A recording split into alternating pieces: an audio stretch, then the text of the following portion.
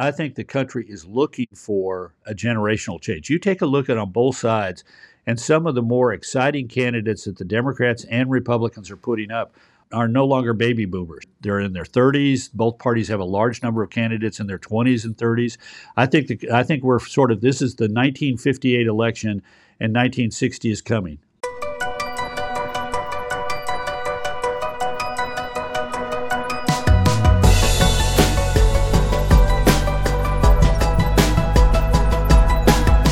Less than 3 weeks until the midterm elections. How is the electoral map shaping up? As Mike Murphy told us a few weeks ago, the polls won't tell us much until mid-October. Well, here we are, and the picture is becoming clearer.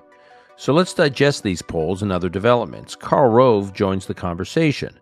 Karl served as senior advisor to President George W. Bush and White House Deputy Chief of Staff. He was the architect of both of President Bush's 2000 and 2004 campaigns and the 2002 midterm election strategy for the Republicans. He's the author of 2 books, The Triumph of William McKinley, and also a book about his time in the Bush White House called Courage and Consequence. He also writes a weekly column for the Wall Street Journal that I highly recommend. Towards the end of our conversation today, he has an interesting take on what we're already learning in 2022 about the 2024 presidential primaries. Yep, just around the corner. He talks about the likely candidates and the emerging political environment heading into that national election. Most importantly, he does his best at the end of this episode to persuade Campbell Brown to become a subscriber of my podcast, for which I'm personally grateful. 3 weeks to Election Day. This is Call Me Back. And I'm pleased to welcome my longtime friend, Karl Rove, who I worked with in the Bush administration and whose columns and commentary I follow religiously, whether you agree with him or disagree with him. His voice and analysis are always important. Karl, welcome to the conversation. Now a minor deity or something? You follow me religiously? I mean, I had no idea I was a cult. You know, Karl, I'm in the midst of the Jewish holidays, right? We had Rosh Hashanah, we had Yom Kippur, we had Sukkot, now we have Simchat Torah. This is like the high season for Jewish holidays, so I'm thinking in very kind of spiritual terms. There we go. Bless you. Speaking of a high holiday season, we're also in a high political season. We are about 3 weeks out from the midterm elections. I want to talk to you a lot about what is going on and what we're learning from these midterm elections. But let me just start with you giving us a snapshot on where things stand now as we enter this kind of really final phase of the midterms. Well, we've got 2 things simultaneously going on. We've got the end of the election season as it would normally be, which is at this point, some of the voters who will play the most prominent role in deciding the outcome, namely independent and swing voters, are starting to pay attention and absorb a lot of information. And as a result, we're going to have the candidates trying to push their respective final messages. The Democrats are going to be emphasizing abortion and, to a lesser extent, climate and threats to democracy. And the Republicans will be talking about the economy, inflation, crime, and, to a lesser extent, the border. But we also have an attempt, by players nationally to impact the message. We went through a thing where in the immediate aftermath of the Dobbs decision, the media were like, this is a complete game changer, and they pushed that for a while. And then we had the August 8th search of the former president's residence in Mar-a-Lago, and he began to dominate the media and to rally his people. Were in such a tribal moment that even that served to sort of stoke the fire underneath his troops.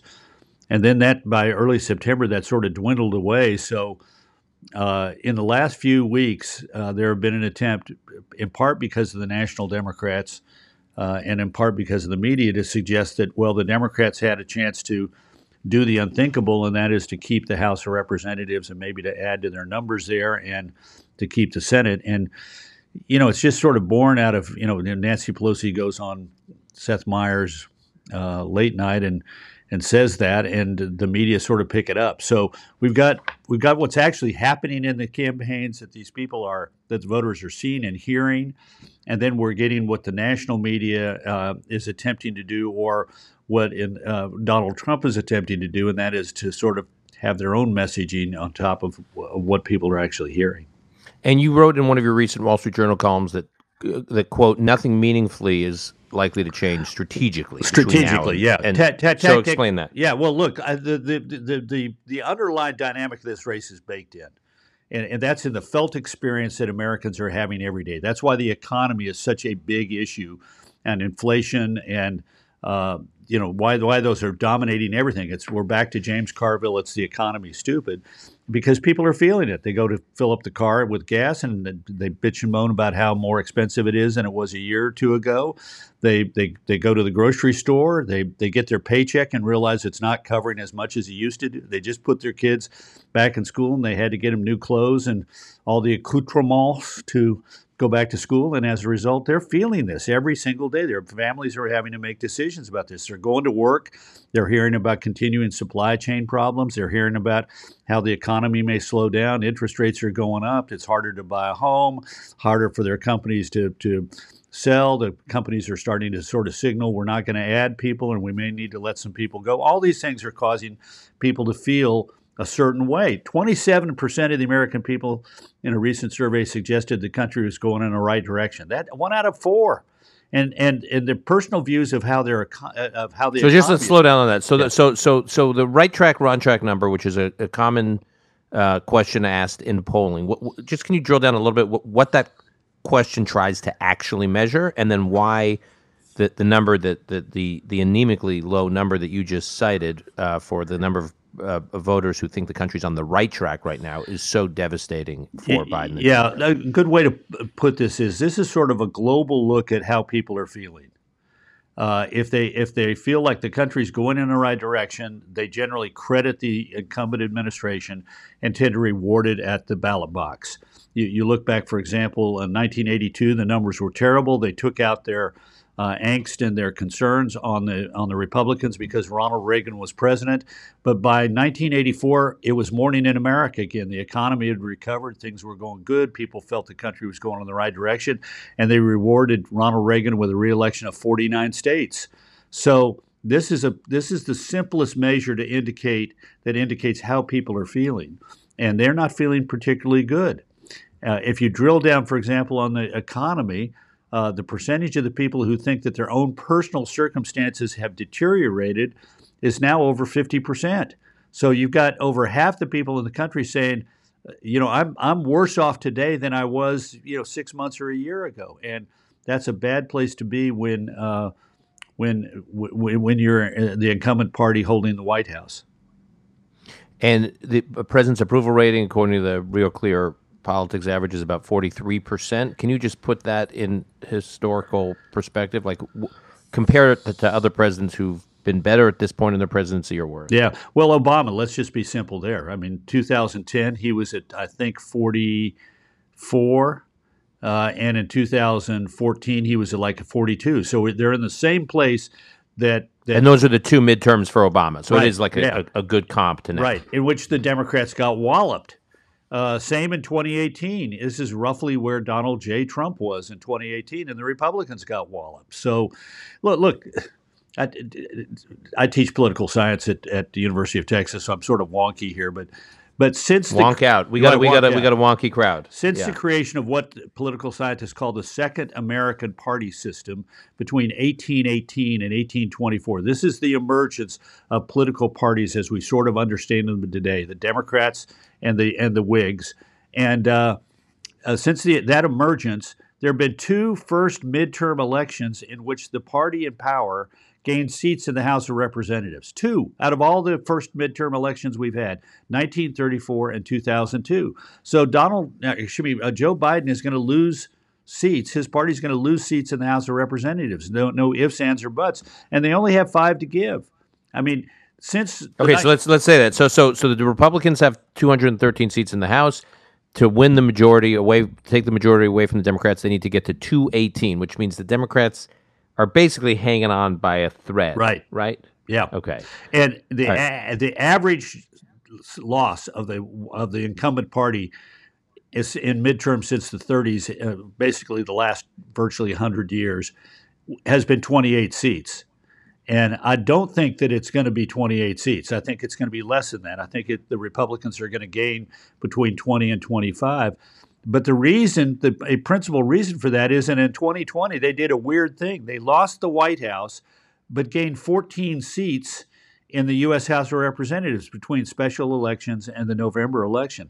That's very odd. Between one out of every five, one out of every four times that the White House flips from one party to the other, does that party that's losing the White House pick up seats in the House? So that was 2020, where Republicans lost the White House but picked up seats in the House. Yeah, yeah.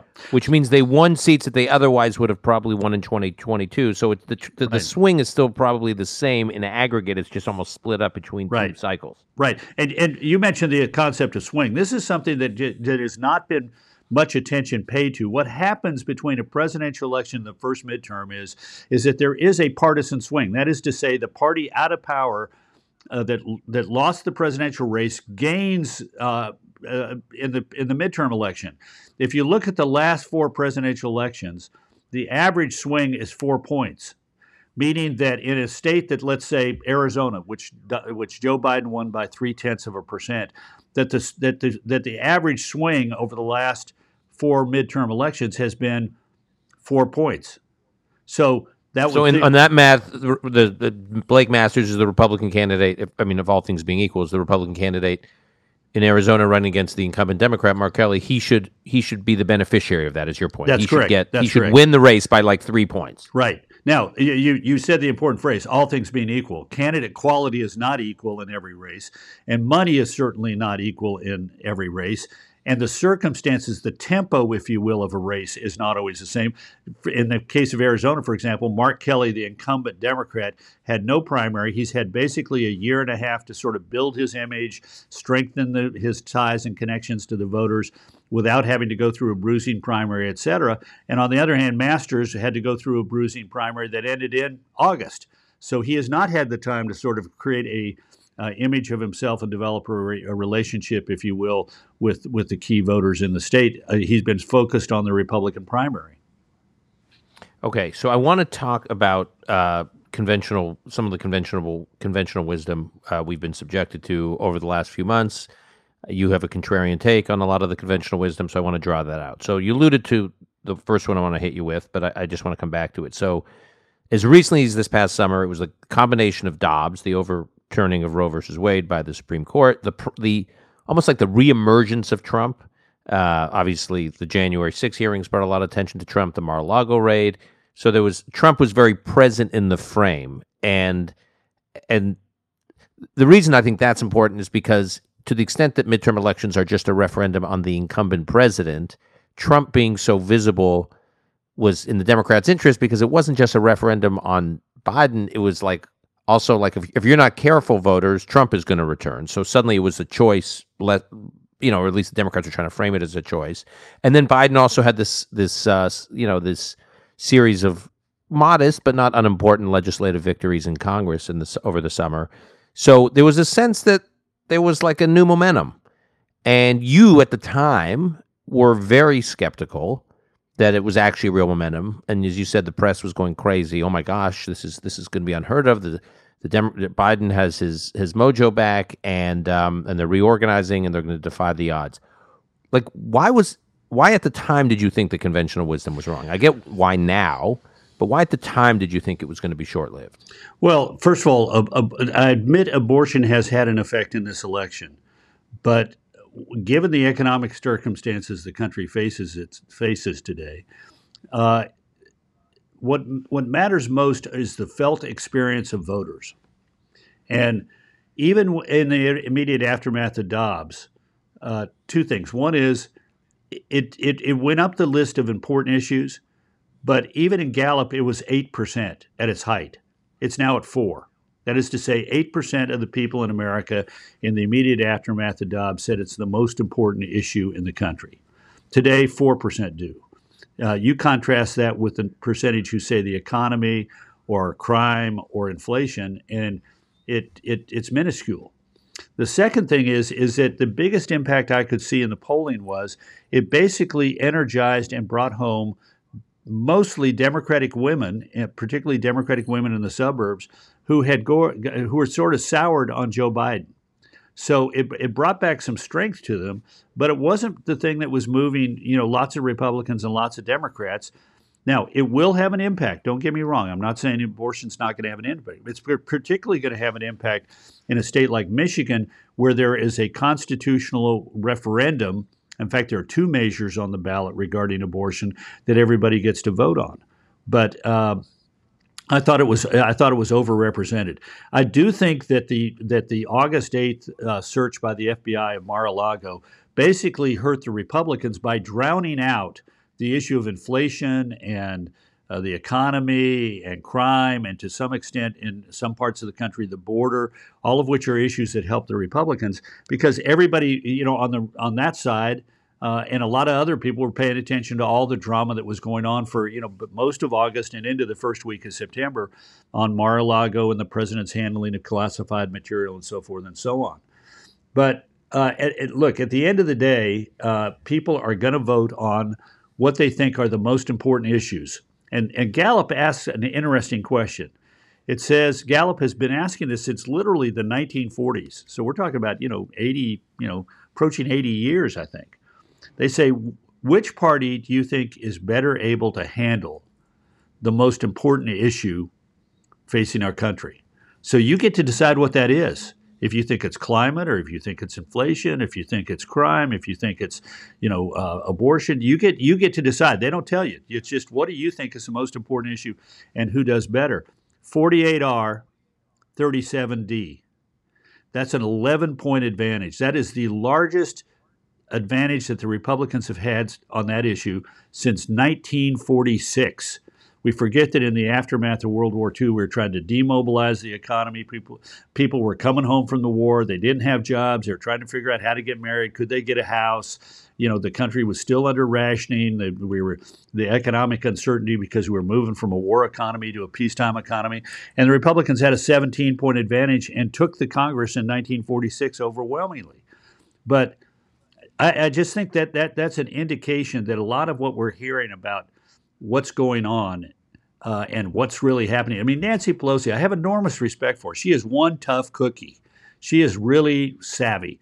And for her to go on Seth Meyers and say, we're going to win the House, keep the House, and add more seats is almost semi-delusional. But it's the kind of thing that the media wants to hear and that people pick up on and run with. So the Democrats and President Biden have made the future of our democracy and threats to our democracy a large issue in these midterms. Obviously reinforced by the January 6 hearings, which is pretty powerful surround sound for that issue. You don't believe the issue has gotten much traction electorally, partly because, as you're saying, that it's not part of the lived experience of people's day-to-day lives. They're not starting their day every day thinking about that issue. So why? I mean, the Democratic strategists and leadership, running these midterms, they're not stupid. Like, why are they choosing to elevate this issue? One, it energizes Democratic voters, and remember, there'll be many fewer voters in this election than there were 2 years ago. So if you can bring out more of your own people, that has an impact. And second of all, change the subject. What are they going to talk about? Please thank us for the inflation. Please thank us for your economic concerns. Please thank us for the rising interest rates. Please thank us for high energy prices, high utility prices. They got to change the subject. I think it has had an impact, but I think it's had more of an impact on the perception of former President Trump by the voters. In a September NBC poll, 42% of the respondents viewed President Biden as very or somewhat positively. So 42%. 34% saw Donald Trump that same way. So I think that it's had an impact on him. It's even, I think, had an impact inside the Republicans, because there was a recent poll that said something like 47% wanted him to be the nominee in 2024. That's down 20 points in less than a year. So I do think that the January 6th commissions had an impact, but I think it's had more of an impact directed at Trump than it has had at the normal Republican. And I spoke to one Democrat who's not on the ballot, but he is an office holder earlier this week in Congress, and he's very close to Biden, has a favorable opinion of Biden, and he's more of a centrist Dem. And I said, look, why Biden ran in 2020 on bringing the country together, breaking the polarization, and he, in some respects, has a good story to tell, right? If you think about the gun control bill that went through Congress, bipartisan votes, there was an infrastructure bill that went through the Senate that got something like 17 Republican senators voting for it. He's got some other initiatives that have been about. The CHIPS Act had a lot of Republicans voting for it in both the House and Senate. This is what he said he was going to do. He was going to break the logjam and bring down the volume in Washington. And instead, it's a midterm about Dobbs and threats to democracy. So I put it to this one Democrat, and he said, look, I completely agree with you, and I think if Biden runs for re-election, he will run on the guy who passed the CHIPS Act and took on China and had an industrial policy and brought Democrats and Republicans together on these issues. But right now, it's a turnout game, and Democrats don't turn out, and he was saying basically a version of what you're saying. Do you think that was ultimately hopeless, and they should have gone with the kind of how Biden ran in 2020? Think about all three of the things that you talked about. Gun, infrastructure, chips. None of those came out of the White House. Guns started with Chris Murphy and John Cornyn, Democrat from Connecticut, Republican from Texas, saying in the aftermath of Uvalde, we want to try and do what we did a couple of years ago after the Sutherland Springs killings in Texas, and that is find a common sense solution that will incrementally make us safer. And in this instance, it was to pass a bill to encourage states to do red flag laws and to help provide resources if they decide to go down that.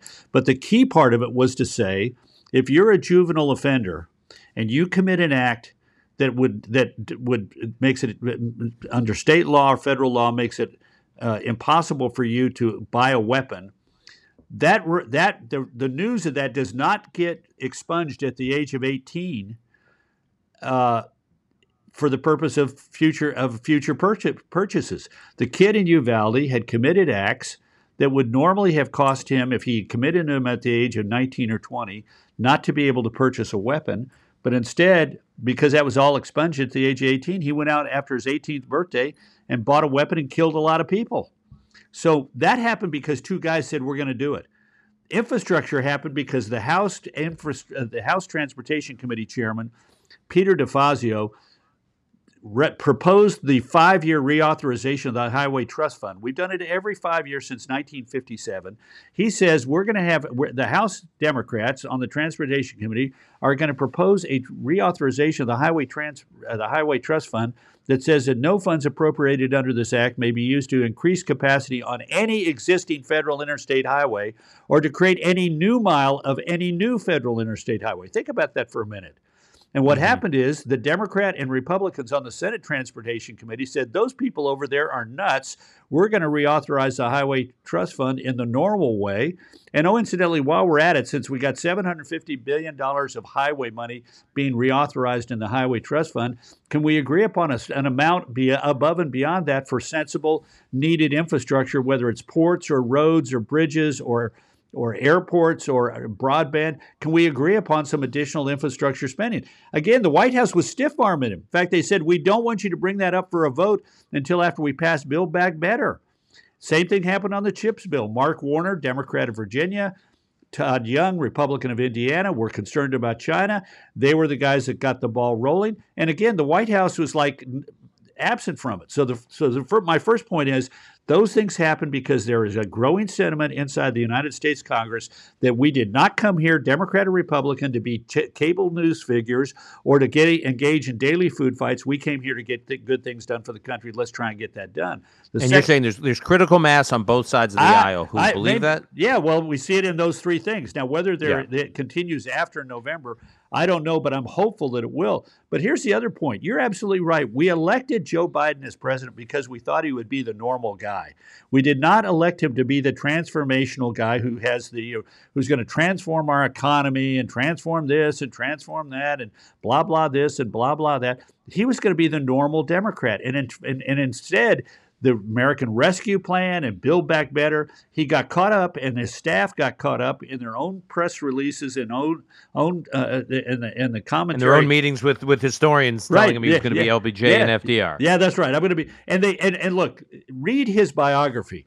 He knows what the people in the Obama White House thought of him. He's very bitter about it in his own the memoir that he wrote after being vice president.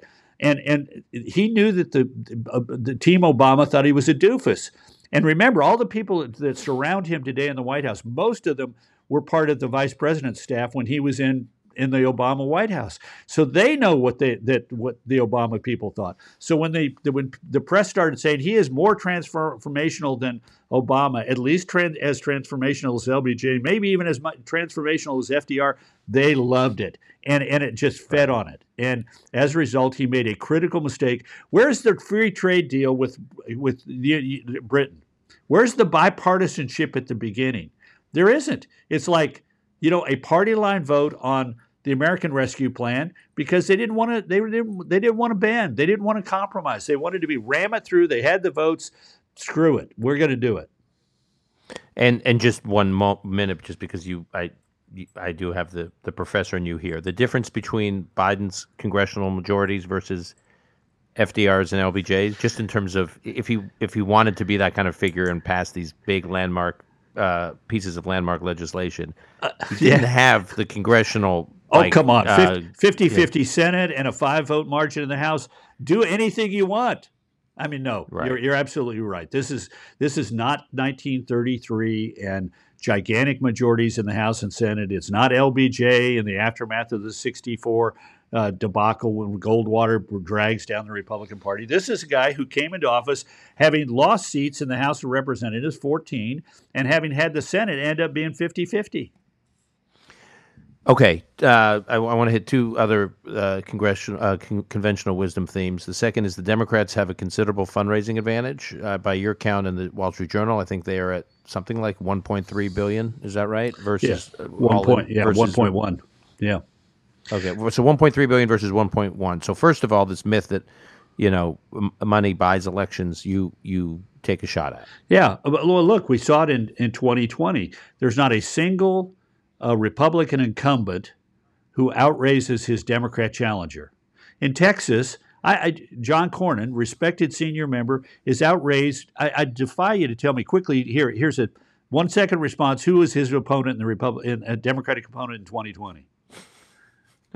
Her name was M.J. Hager. I mean, she had lost a congressional race. That's all. She's now disappeared from the scene, moved out of state, I've been told.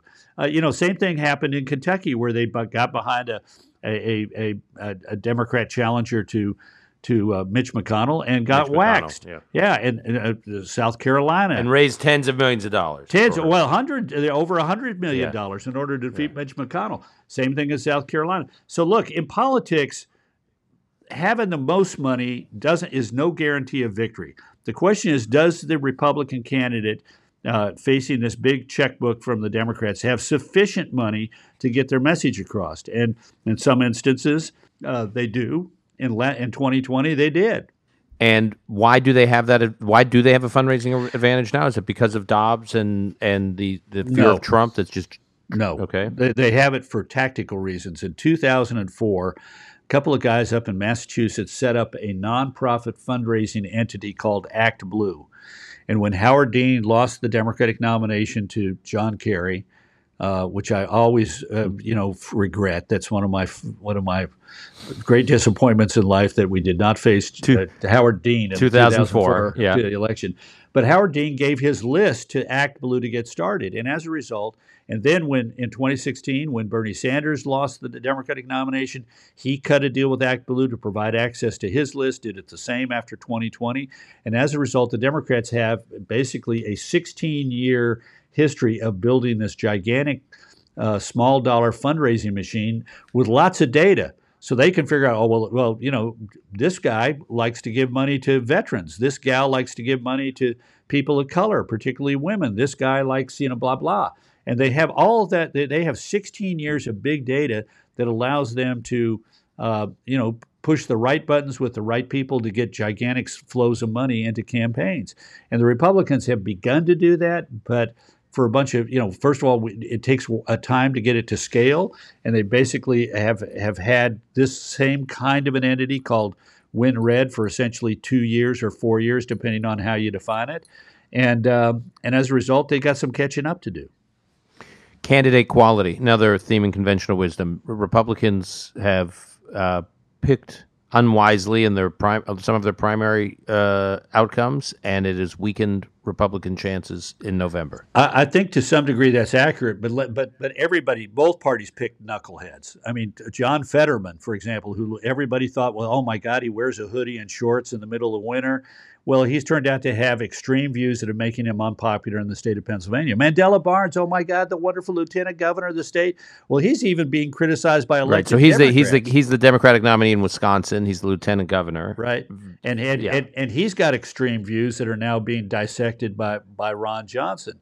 So look, we have more than our share of knuckleheads on the Republican side, in part because the former president of the United States does not do a good job of vetting his prospective nominees. Take, for example, he endorses J.R. Majewski in a new district in Ohio that has been drawn to elect a Republican. It's now held by Marcy Kaptur, a longtime Democrat, and Trump endorses him because in 2020, this ne'er-do-well, Majewski, took his giant lawn and turned it into a garden of Trump paraphernalia, and Trump saw it. And so the guy announces for Congress, and he gets an endorsement from Trump. Well, it turns out he claims to be a combat veteran and who in reality was a loader on the flight line in Qatar. And then he said, I was reduced in rank because I got involved in first a bar fight, and then it was a dormitory fight. No, it turns out that after 9/11, he was caught driving a gigantic truck on an Air Force base drunk. And, but nobody, Trump endorsed him because he'd had a nice lawn display for him, not because he was the best candidate to run and win. And we're seeing some of that elsewhere. I want to ask you two more questions before we let you go. One is, what are the lessons both parties should be learning from these midterms as it relates to 2024 and the presidential election? Well, this is my crackpot theory. I think the country is looking for a generational change. You take a look at on both sides, and some of the more exciting candidates that the Democrats and Republicans are putting up are no longer baby boomers. They're in their 30s. Both parties have a large number of candidates in their 20s and 30s. I think we're sort of, this is the 1958 election, and 1960 is coming. Dwight Eisenhower in 1958 it turned out to be the last president who was born before World War I. And in 1960, every other candidate who had been born before World War I was passed over because the country wanted to choose between the two young veterans who had fought in World War II, the greatest generation, both of them in their 40s, early 40s, JFK and Richard Nixon. And that kicked off a decades during which we were governed by the great generation. Kennedy, Johnson, Nixon, Ford, Reagan, 41. And then in 1992, we said as a country, thank you very much for your service, greatest generation, but we're now going to go to the baby boomers. And we went with Bill Clinton. And when Bob Dole was nominated in 1996, one of the reasons he was defeated was the country had moved on. Well, now we're, I think, to the end of the baby boomers. And I think one of the things is that it's being expressed by both parties nominating a significant number of newer, younger faces, of greater diversity in both parties, and I think that's an expression of that is going to be pay attention to that both parties as you approach 2024. So you're thinking about people like, not that you're necessarily supporting any one of these individuals, but people like Glenn Youngkin, Ron DeSantis, Tim Scott, Nikki Haley, Tom Cotton, they're all of a younger generation. Yeah, Mike Pompeo, et cetera. And I see it in the House. I mean, Juan Ciscomani, Republican in Tucson, Barb Kirkmeyer, Republican in suburban North Denver. I mean, we're seeing a much different, much more diverse group of candidates, particularly on the Republican side. And on the Democratic side, you're seeing Pete Buttigieg. You mentioned Chris Murphy, this senator from Connecticut. Some of these younger. Yeah, and look, Newsom wants to run. Polis of Colorado, Pritzker, Whitmer of Michigan, Mitch Landrieu wants to run. We're going to see Amy Klobuchar wants to run again. I wouldn't be surprised to see Cory Booker enter it. I suspect we're likely to see, particularly if Biden doesn't run, a new group of faces. But even if Biden does run, which I find it highly unlikely, we're not going to, as a country, nominate an 82-year-old who's already struggling. But I wouldn't. He will, if he decides to run, he's going to have somebody who will respectfully say, "I'm running too." You know, it's interesting. You think about the presidents. You mentioned that previous generation: Clinton, George W. Bush, Barack Obama, or who was vice president with Clinton, Al Gore. These guys have been out of office for 10, 15, 20, 25 years, and they're still younger than the current president. They're still, and the most recent president, Biden and Trump. Exactly. It says something about our country. Do you, in terms of the future, I just want to ask you one quick, the political implications of a foreign policy issue. I know you care about American engagement in the world, and the Republican Party's historically commitment to American engagement in the world. Do you worry about where the debate over Ukraine and helping to defend Ukraine goes on the Republican side? Yes. I absolutely do. I think there is a wing of our party which are neo-isolationists, and they range from being simply neo-isolationists, come home America, as George McGovern said, or they are sympathizers with Putin, people who immediately jump to the defense of Putin and say, well, it was the United States that might have or the West that might have blown up Nord Stream 2 pipeline. And it was us who were responsible for the invasion because we didn't take his concerns serious, Putin's concerns serious. Concerns. Yeah.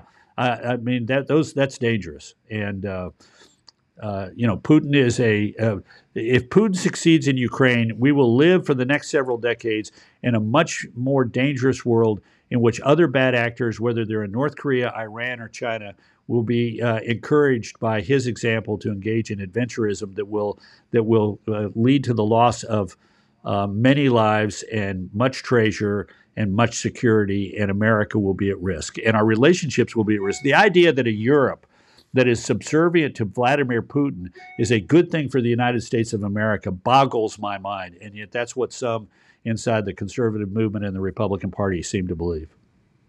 Well, I certainly agree with you on that. Carl, we'll let you go. I know this is this incredibly busy time for you, 3 weeks out, so I am grateful for your time, and we'll probably rope you back into coming back on the show sometime after the election. There we go, Dan, and I will do so only if you convey my best wishes to the missus. I absolutely will. That's what it takes. You know what? If that's what it takes. You know, to me, it's always been a mark of your character that you realize that people tolerate you because of your wife. I mean, it's just it's true, and you know it, it's incredible. And you seem to be incredible humility. Yeah, humility, exactly. Humility, groundedness. Yeah, comfortable in my own skin. Know who I am. I don't know about those, but the humility thing is well deserved. Exactly, a lot to be humble for. All right, take care. All right, thanks. All the best.